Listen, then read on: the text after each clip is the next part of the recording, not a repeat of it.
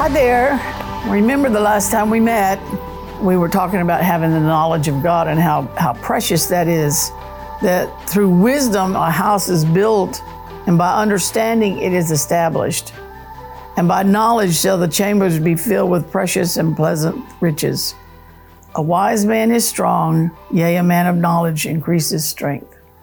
And so it's real important to get wisdom and then to get understanding, which will bring you to knowledge. Knowledge brings understanding, and understanding gets your feet planted so you're not moved about so easily. So it's real important.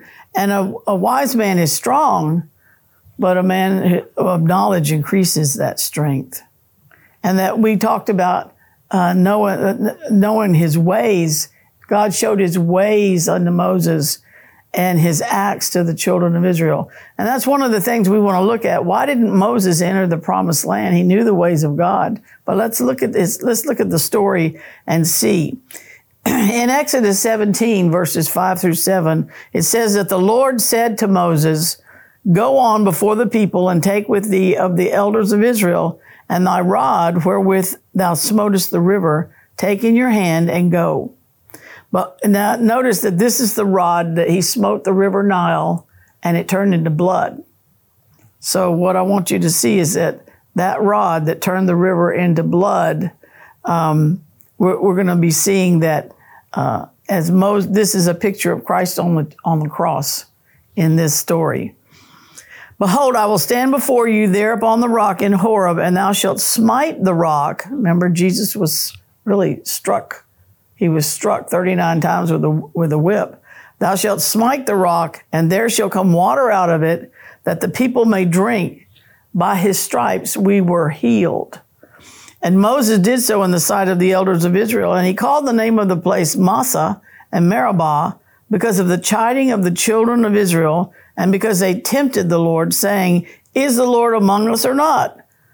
Then came Amalek and fought with Israel in Rephidim. Just know that anytime you experience God, anytime you have a word from God, if you're seeking God, remember Jesus said it's 3 times in the scriptures about the sower sowing the seed, and the birds come immediately to steal the seed away. So don't be surprised when you get a word from God or you get a scripture that opens up to you that you get challenged in it. You will be challenged in it. You're going to be challenged because the curse that's on the earth anyway, because of the natural man that we live in. But you might as well be challenged at the Word of God. You might as well be challenged and have victory at the end of it, rather than just be challenged and destroyed. God is always looking for a win-win with his children, and he's provided a place for us to have that win-win. So always look for the win-win and trust the Lord to get you there. He always leads us in his victory in Christ. And I just encourage all of us, me included, if you're not seeing the victory, let's press in and find out why. Because we will learn wonderful things and have victories in the future.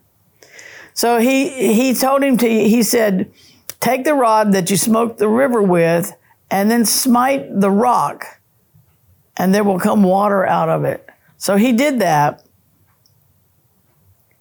He smited the rock, and water came out of it. The children of Israel were whining and complaining. Somebody once said, "You like a little cheese with that wine?"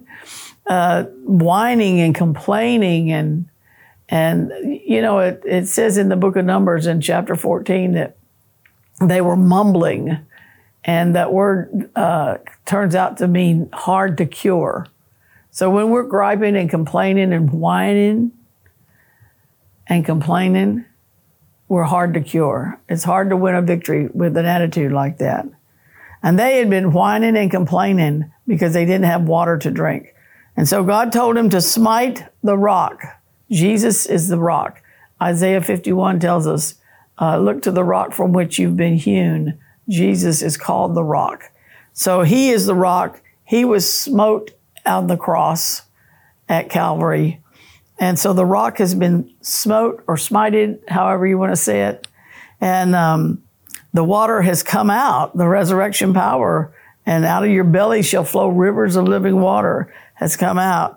Now, some of the scriptures in the Old Testament tell us where they tempted God in their hearts by asking meat for their lust. Yea, they spake against God and said, can God furnish a table in the wilderness?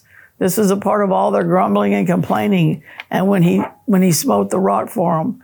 And they angered God also at the waters of strife, so that it went ill with Moses for their sakes, because they provoked his spirit, so that he spake unadvisedly with his lips.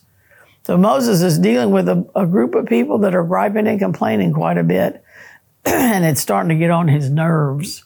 And you got to remember, Moses is like 120 years old by now. He's getting up there in age. So sometimes you can get cranky when you get up in age. Cranky-er. You might be grumbling more because your ability to stretch in things is lessening because you're getting older maybe. So they offered, because they provoked his spirit so that he spake unadvisedly with his lips. And it's let's read in Numbers chapter 20. This is in Numbers. So in Exodus 17, he was told to smite the rock, and he did that. And then in Numbers chapter 20, in verse 7, it says, they're going on down the road now, and they're griping again. They come into another place, and there's still they don't have water again. And rather than starting to thank God and remembering what he had done before, they started whining and griping. I like what Moses and Aaron always did, though. When the people came at them, they ducked and they let them hit God. And so that's a good thing to do. If someone comes against you, just duck and put the pressure of that onto the word of God. And the Lord spake unto Moses, saying, this is a new time now. This is in Numbers chapter 20. Take the rod and gather thou the assembly together, thou and Aaron thy brother, and speak ye unto the rock. Speak. The first time he smote the rock. That's a picture of Christ on the cross. This time he's speaking to the rock. He's told him to speak to the rock before their eyes, and it shall give forth his water, and thou shalt bring forth to them water out of the rock, so thou shalt give the congregation and their beasts drink. And Moses took the rod from before the Lord, as he commanded him. And Moses and Aaron gathered the congregation together before the rock, and he said unto them, Hear now, ye rebels, must we fetch you water out of this rock? So Moses is having a fit here. He's lost his patience with them. Must we fetch you water out of this rock? And Moses lifted up his hand, and with his rod he smote the rock twice. And the water came out abundantly, and the congregation drank, and their beasts also.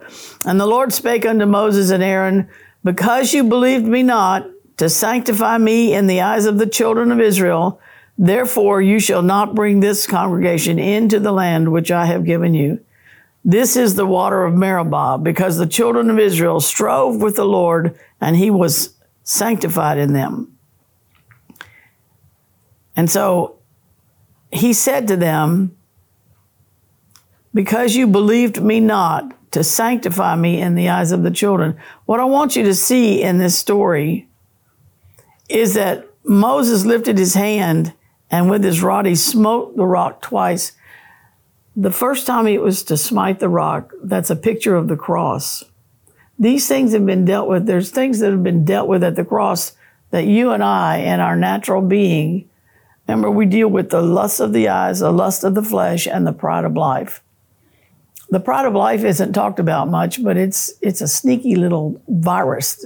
It's in our very being. And it wants to show itself. And when Moses lifted his hand, sometimes when you tell somebody to speak to something, to speak forth your healing, to speak forth all of our bills are paid according to his riches and glory in Christ, to speak these things forth, it seems so puny. Just speaking words is going to get something done. But see, Jesus has already been struck. The cross provided full provision in so many areas. We have this right here, this little card, Names of God, and how God revealed himself through the Bible. How he started off first with Jehovah Jireh. I am the Lord, I will see to it, I will provide. Jehovah Rapha, I am your physician and your healer. Jehovah Nissi, I am your banner and your protection. And those are the first three basic needs of life: provision, health and wholeness, and protection from the evil one. And so we don't have to, Lord, help me to get this across. I want you to see the difference between striking the rock twice, thinking that you're going to get the job done, and just entering into his rest to speak his word to a situation and let the word do the work. We'll see in the future that the word is quick and powerful, sharper than any double-edged sword. We've seen in the past that God sent his word out as a deputy. He deputized his word, spoke it out to do the job. And that's what God was trying to get Moses to do. And Moses, the thing is that Moses knew his ways, and God was using Moses in these pictures to show spiritual principles that will come to pass in the New Testament.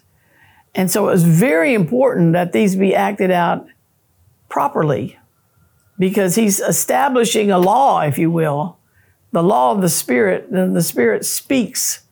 And remember, when he breathed breath into Adam's nostrils, he became a life-speaking spirit. So we are here to be life-speaking spirits for the kingdom of God. And if we keep taking things basically what Moses did is he took things into his own hands. He did it his way. He did it the way that his natural mind could figure out to do. So he thought, well, if striking it once the first time was right, striking it twice, certainly it'll do. And he didn't obey God there. So this is something that we need to learn. The church really needs to grow in this. I remember asking the Lord one time, I said, Lord, I don't know how to ask you. I don't ask the Lord for enough. I didn't feel like I asked him for enough. And I had heard a great sermon on asking and getting prayers answered. You have not because you ask not. And I thought, man, I need to ask more. I'm just not asking for enough. So I told him that. I said, teach me how to ask you for the right things and all. And he said, well, actually, what you need to learn to do is when to ask and when to declare and decree. Did you know that the first thing that he said to his man when he created him, he blessed him saying, be fruitful, multiply, replenish. Well, how do you think we do that? Blessing someone is speaking good words, speaking well of. Be fruitful, multiply, and replenish. I just think we need to get better at these things. The church is much like I was growing up. I needed to learn how to ask for more, actually. We need to learn to ask God. But the important thing would be to say, show me what to ask for here. Because he usually wants to do more than you and I would even dream. He wants to do exceeding abundantly, Ephesians 3:20, exceeding abundantly, far greater than we could ever ask or think or even imagine. Be fruitful, multiply, replenish the earth, and oh, by the way, subdue it and take dominion. And I like to say, if you're going to be fruitful, multiply, and replenish, you better learn how to subdue it and take dominion, or the devil will take it all away from you. And listen, we're living in a time, yea, darkness is on the earth, deep darkness is covering the earth. They're talking about recessions. They're talking about famines, food shortages, power shortages. Well, we have the replenisher in us, and we need to learn how to release it. We'll be seeing in the days ahead how important it is to release the power of God on a situation, to release the blessing. You and I, if you've received Jesus Christ into your life, if you've received Christ, the anointed one, the anointing, the one that furnishes what is needed, then you have that blessing in you to give out. And you do it by words. What is it? It says, remember, now he smote the rock and then he struck it twice and he was supposed to speak to it. The Lord didn't tell him to strike it twice. He said, speak to it. The rock has already been struck. The cross has already been done. Now you need to speak forth the blessing. And what was that? Excuse me just a minute. Habakkuk. This is a great scripture. Habakkuk 3 and 4. God came from Teman and the Holy One from Mount Paran, Selah. Pause and think about that. His glory covered the heavens, and the earth was full of his praise. And his brightness was as the light. He had horns coming out of his hand. Now, horns in the Old Testament is symbolic of power. He had power. And the word hand there is, once again, the power of the tongue. The death and life were in the hand of the tongue. So he had horns, power coming out of his hands, the power of the tongue. So you could say coming out of his mouth. And there was the hiding of his power.